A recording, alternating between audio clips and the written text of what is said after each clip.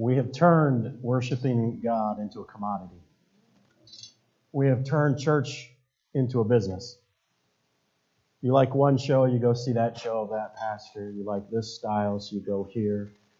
You try to find something that fits into your schedule better, and something that doesn't step on your toes, because who wants to feel bad after you leave church?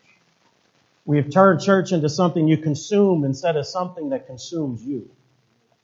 This last week at our retreat, one of the speakers said this: if you could say your church was about one sentence, if you could put and summarize your church into one sentence, what would that one sentence be? I asked a few people, got some feedback, even asked my wife, and got different ideas, and I determined that this: Oakland Woods Baptist Church is about Jesus. I don't know what you came today to be part of. Maybe you came to be part of a denominational movement, but we are not about a denomination. We are part of one, but we are not a part of one. We're about Jesus because no denomination ever died on a cross for you. I don't know if you came here expecting certain doctrinals to be preponderantly pushed and talked about. Many churches find themselves being pushed into an area where they're about social justice or they're about some social political cause, and I may even agree with their causes. Some churches find themselves being consumed about certain doctrinal positions, and I may even agree with their doctrinal positions, but no doctrinal position has ever brought a family back together. No doctrinal, no denomination has ever done anything that Jesus has done. Today, we have come here today to be about Jesus. Because it's only Jesus that can change your family. It is only Jesus that can change your life today. And it is only Jesus who will change your eternity. We need an approach about church and about God, that we approach Him not asking what we can get from you, but Lord, we're here just to be about you. We want to hear about Jesus, learn about Jesus, so that we can in turn turn around and worship Jesus. Why? Well, today I believe that no other topic can be more life-changing, that Jesus changes more than this topic today, as we talk about family and marriage. If you're taking notes, the enemy is the home attack like ice wedging. The enemy of the home attacks like ice wedging. What is ice wedging? Well, you can see the video behind me over to my right. Ice wedging is a very simple process where a small amount of water gets in a crack, and then after winter comes, that water freezes. And water does something that no other liquid will do. Water will expand when it's frozen. Water actually loses density. That's why your ice cubes float. And that's why fish can live in a pond, and the pond just freezes at the top. You see, when we were at Bambi last week, we were out on the lake. And I'm kind of a city boy. I'm not much of a lake guy, but Ron grew up north. We walked out on the lake, and it was frozen. And that that lake started making these big banging sounds. And I said, oh my. I don't know much about lakes, but I know you don't want to be in one and go down in it when it's ice.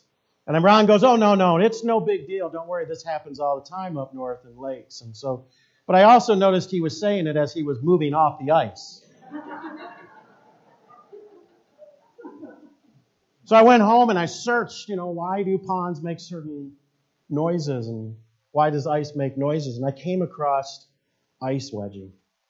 You see, in the spring and in the summer when that water gets inside that crack, you don't even think anything about it. You really don't even notice it. But when the pressures of winter come, that small little crack starts to expand and gets bigger and gets bigger and gets bigger.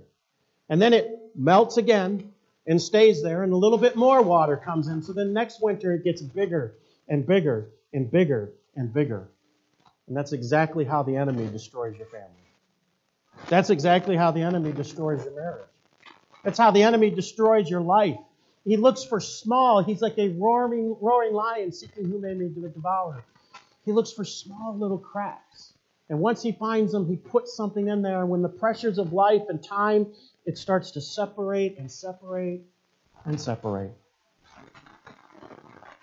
Another topic for today, I guess I could subcall Gary, my message, is how to seal coat your soul. Because you see, the enemy will slowly divide you and your marriage.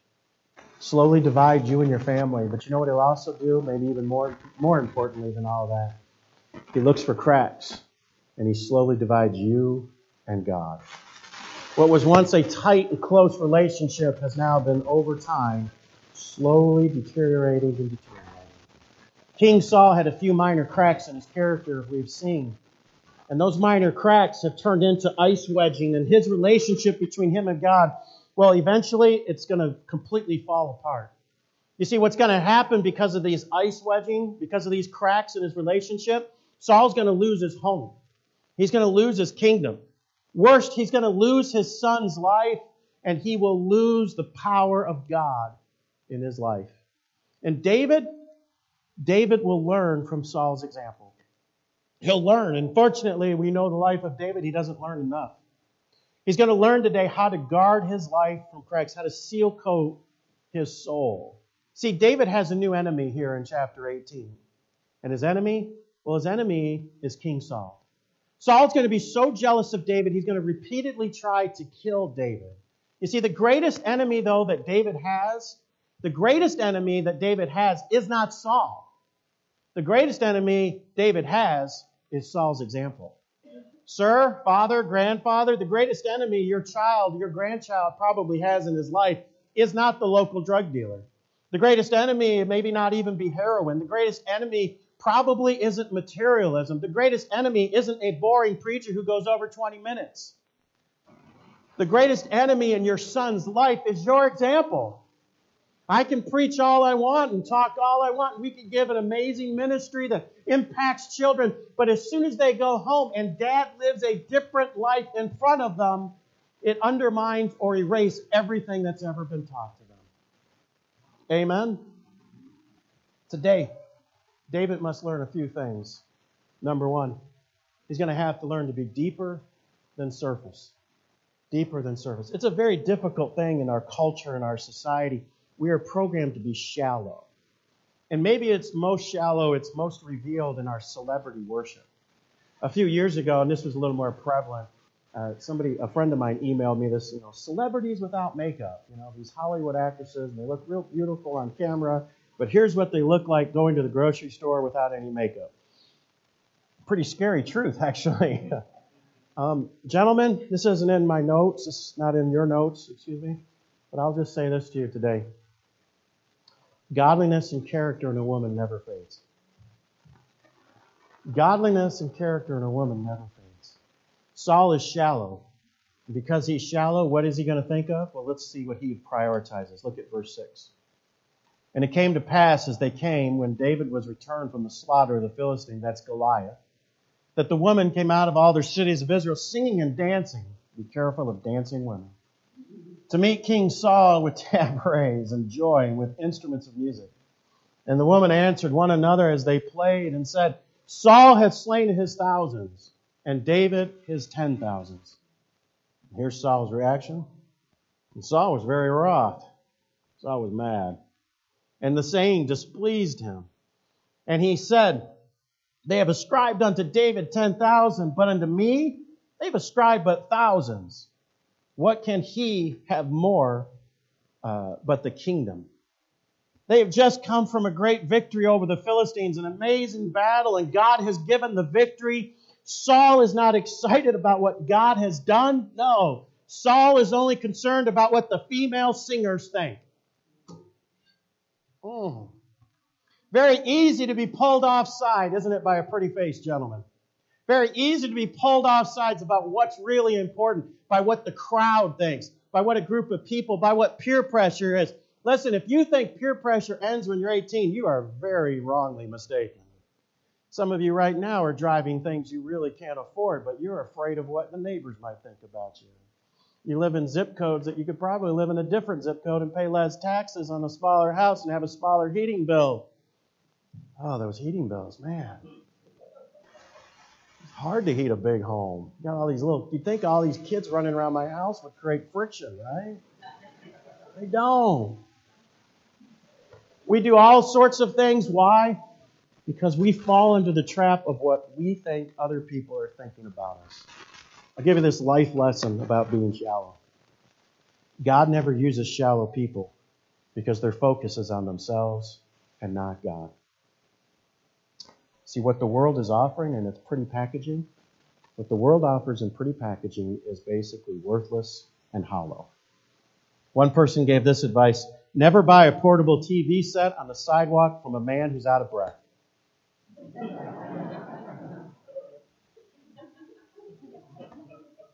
But when you buy into the world's shallow values, that's what you're buying. Materialism, climbing a corporate ladder, wealth, it's all a scam. Seal coat your life. Focus deeper than just the surface. Number 2, David must learn, be committed to God's cause. Watch how far away from God Saul is. Look at verse 9. And Saul eyed David from that day forward. Remember, isn't that interesting? Saul is shallow. So Saul's primary sense is not his sense of the Holy Spirit's leading. Saul's primary sense is his eyes. What his eyes sees are what is important to him. Verse 10, and it came to pass on the morrow that the evil spirit from God. There's a lot of debate about that evil spirit. We've talked about it a few months ago. And I will just, like some say it's a demon and such, and that's fine if others believe that, and it's not an incorrect belief probably. But I believe probably more accurately this evil spirit is probably depression. A Christian who is out of God's will be the most depressed person on the planet. Verse 10, and came upon Saul, and he prophesied in the midst of the house. Saul is not right with God. Saul is not walking in the Spirit. Saul is consumed by the flesh. He is a carnal believer, and yet he prophesied. Makes me wonder a few things. Prophecy has 2 parts to it. You need to understand this. Number 1, prophecy was to speak of the future. This form of prophecy will end when the Word of God is complete. You can check that out in 1 Corinthians 13, 8 through 10, or you can come to our Wednesday night study as we've been hitting this topic very often. This is not the prophesying that Saul is doing. This is the prophesying led by the Holy Spirit. There's another part to prophesying, and it's this: to speak with authority. This is the type of things that are usually about God. This is what I'm trying to do to you right now. I'm trying to prophesy into your life. Because I'm not trying to tell you the future, what the Holy Spirit's telling me to tell you. No, I'm trying to tell you what the Holy Spirit has already said and speak it with authority into your life. This is proclaiming God's Word. Every preacher who gets up and proclaims the Word of God prophesies. Amen? You see, but Saul is doing this. This tells me a couple things, that many of the things done in God's name are not from Him. Be very careful of the guy on TV who wears a nice white suit and looks like he can hit people over the head and knock them down. Somebody just needs to smack him back. Be very careful of the person who tells, well, in God's name. Listen, those of you that are old enough, you know there's about 200 or 300 people who died drinking the Kool-Aid in Ghana because somebody got up and said, in God's name, this is what we're supposed to do, correct? Listen, be very careful of it. That's why we focus here as a church, as a group of believers, we focus on the preliminary, and the source of our knowledge is on the Word of God. And when somebody steps out of this, you're walking in dangerous, dangerous territory above anything outside of the Word of God. But it also tells me that I cannot be a man of God without God. Specifically, the Holy Spirit. The giving of the Spirit of God, He controls us and He brings a freedom that only He can bring, and only a power that the Spirit of God can bring. So, Christian, let me ask you, are you doing everything by your own power?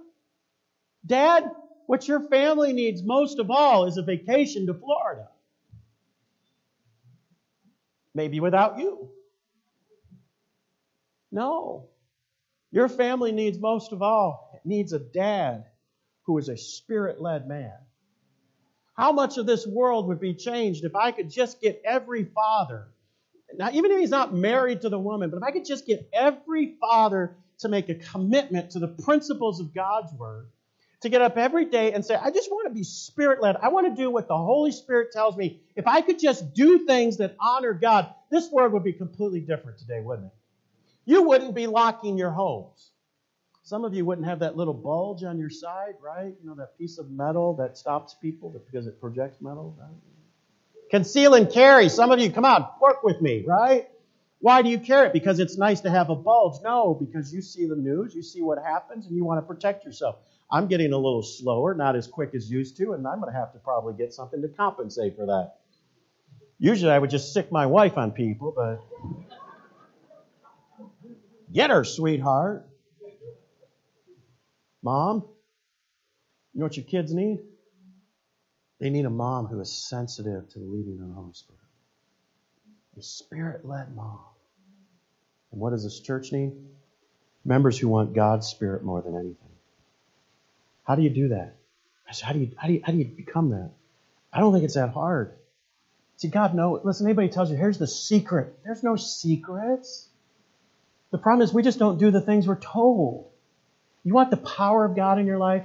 I'll be very clear. Be about the causes of God. Here are the causes of God. Real simple. We could probably add a few, but just for time's sake, I'm going to give you 3 so I can give you done in 20 minutes. The causes that God's holiness, personal holiness. God doesn't want you doing that habit. He really doesn't. God wants you to break free of those bonds and those chains that have bound your family, and everybody in your family gets involved in this area of sin. God wants to finally break and set you free, and that's what the power of the Holy Spirit is for. But the problem is, do you really want to be set free from it? Evangelism, telling other people about Jesus. Oh, Pastor, I'm not like you. I'm not bold and direct. I want to tell you something. I am naturally shy, and don't laugh. Everybody always laughs at that, but honestly, I am a shy, withdrawn person. And the ability to get up and talk to you is nothing that I've created or brought it. My brothers and sisters all think I'm weird because I do this, because I get up in front of people. My brother one time said, oh, you're just a showy person. You want people to look at you. I'm like, you've known me my whole life. Have I ever been that way? The worst thing you can do, and if you do this, I'm going to be carrying a gun, so be careful. The worst thing you can ever do to me is in a crowded area outside here, shout my name. Steve Sheridan, I hate that. Because I don't want people to know me. I don't want people to look at me or anything. But Pastor, I don't have the ability. That's great. You're right. You don't have the ability. But if you're saved here today, you have been baptized by the Holy Spirit. The problem is you're not surrendering to the movement of the Holy Spirit. God wants to make you an evangelist. The problem is you're in the way. I can't do it. You're right. But by the power of the Holy Spirit, you can. And lastly, how about ministry?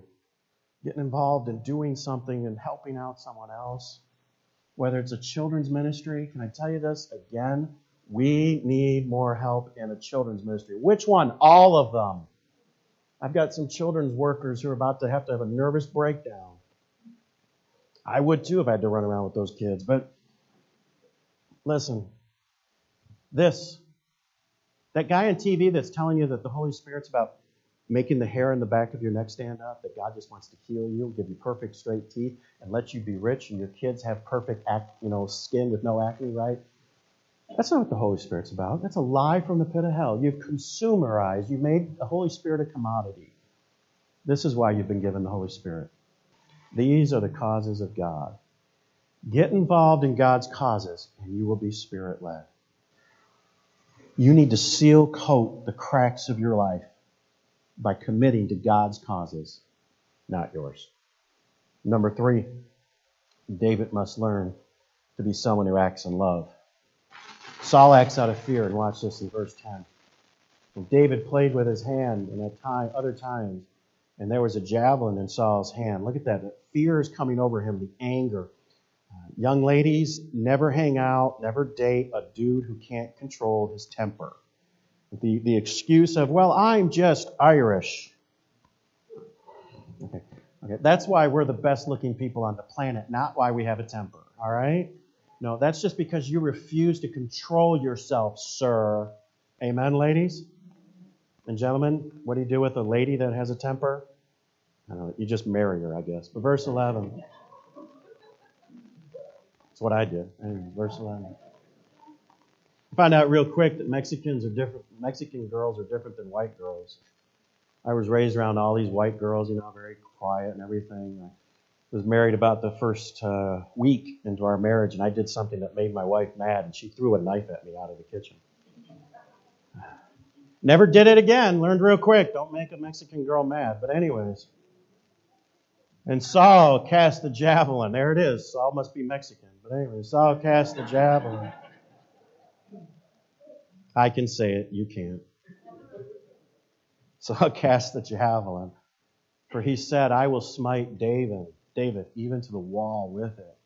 And David avoided out of the presence, not once, but twice. Verse 12, here's why he does it. And Saul was afraid of David, because of the Lord was with him. And why? And had departed from Saul. When you don't have God, you will be afraid. Listen, fear is created when there is a vacuum of faith. Fear is created when there's a vacuum of faith. Listen to this little story. Scratched on the walls of one of the Nazi prison camps, there were the words, I believe in the sun, even when it does not shine. I believe in love, even when it is not expressed. And I believe in God, even when He is silent. That is faith. Even when it seems God has been removed, faith says, I'm still following Him. Faith says, I don't understand why, but I know He loves me too much to make poor decisions for me. When you remove faith, when you remove God, fear comes in like a vacuum. Oh, don't believe me? These last few years and decades, and so we have been taking God out of our society and out of our country. Ladies, do you feel safer now than you did 30, 40, 50 years ago? It's amazing. You know, we used to let kids roam around and play free. And listen, some of you right now, don't ever badmouth these kids for playing video games. Listen, I'm going to be honest with you. This is not funny at all. You know why our kids have to stay inside and play video games and don't go outside? Is because we dropped the ball and let these depraved perverts and sexual offenders out on the street. That's why. If we had put those people in prison or sent them to a God who is only fit to judge them, if we had done something about this society instead of sexualizing children, instead of turning the other way and just allowing all of these things to happen, maybe kids could go outside and play and we don't have to monitor them like they're going to be abducted and taken away. Amen? Can I just say this? And I don't want to get political, and however you want to vote is your business. I'm not trying to be political here. But the phrase, make America great again. You all know who said it, so I don't have to explain it. But if you really want to make America great again, I thought about it this week. If you're going to make America great again, faith in God must be renewed. Now look, the president can make the economy great again. The president can get out of the way of business and make jobs prevalent again. A president can get in the way and destroy an economy. A president can make a border secure. A president can make government smaller. Presidents and governments can do a lot of these different things. But in order for America to truly be great again, faith in God must be renewed. There's nothing that can't, listen, there's no government program that can do what a godly father can do.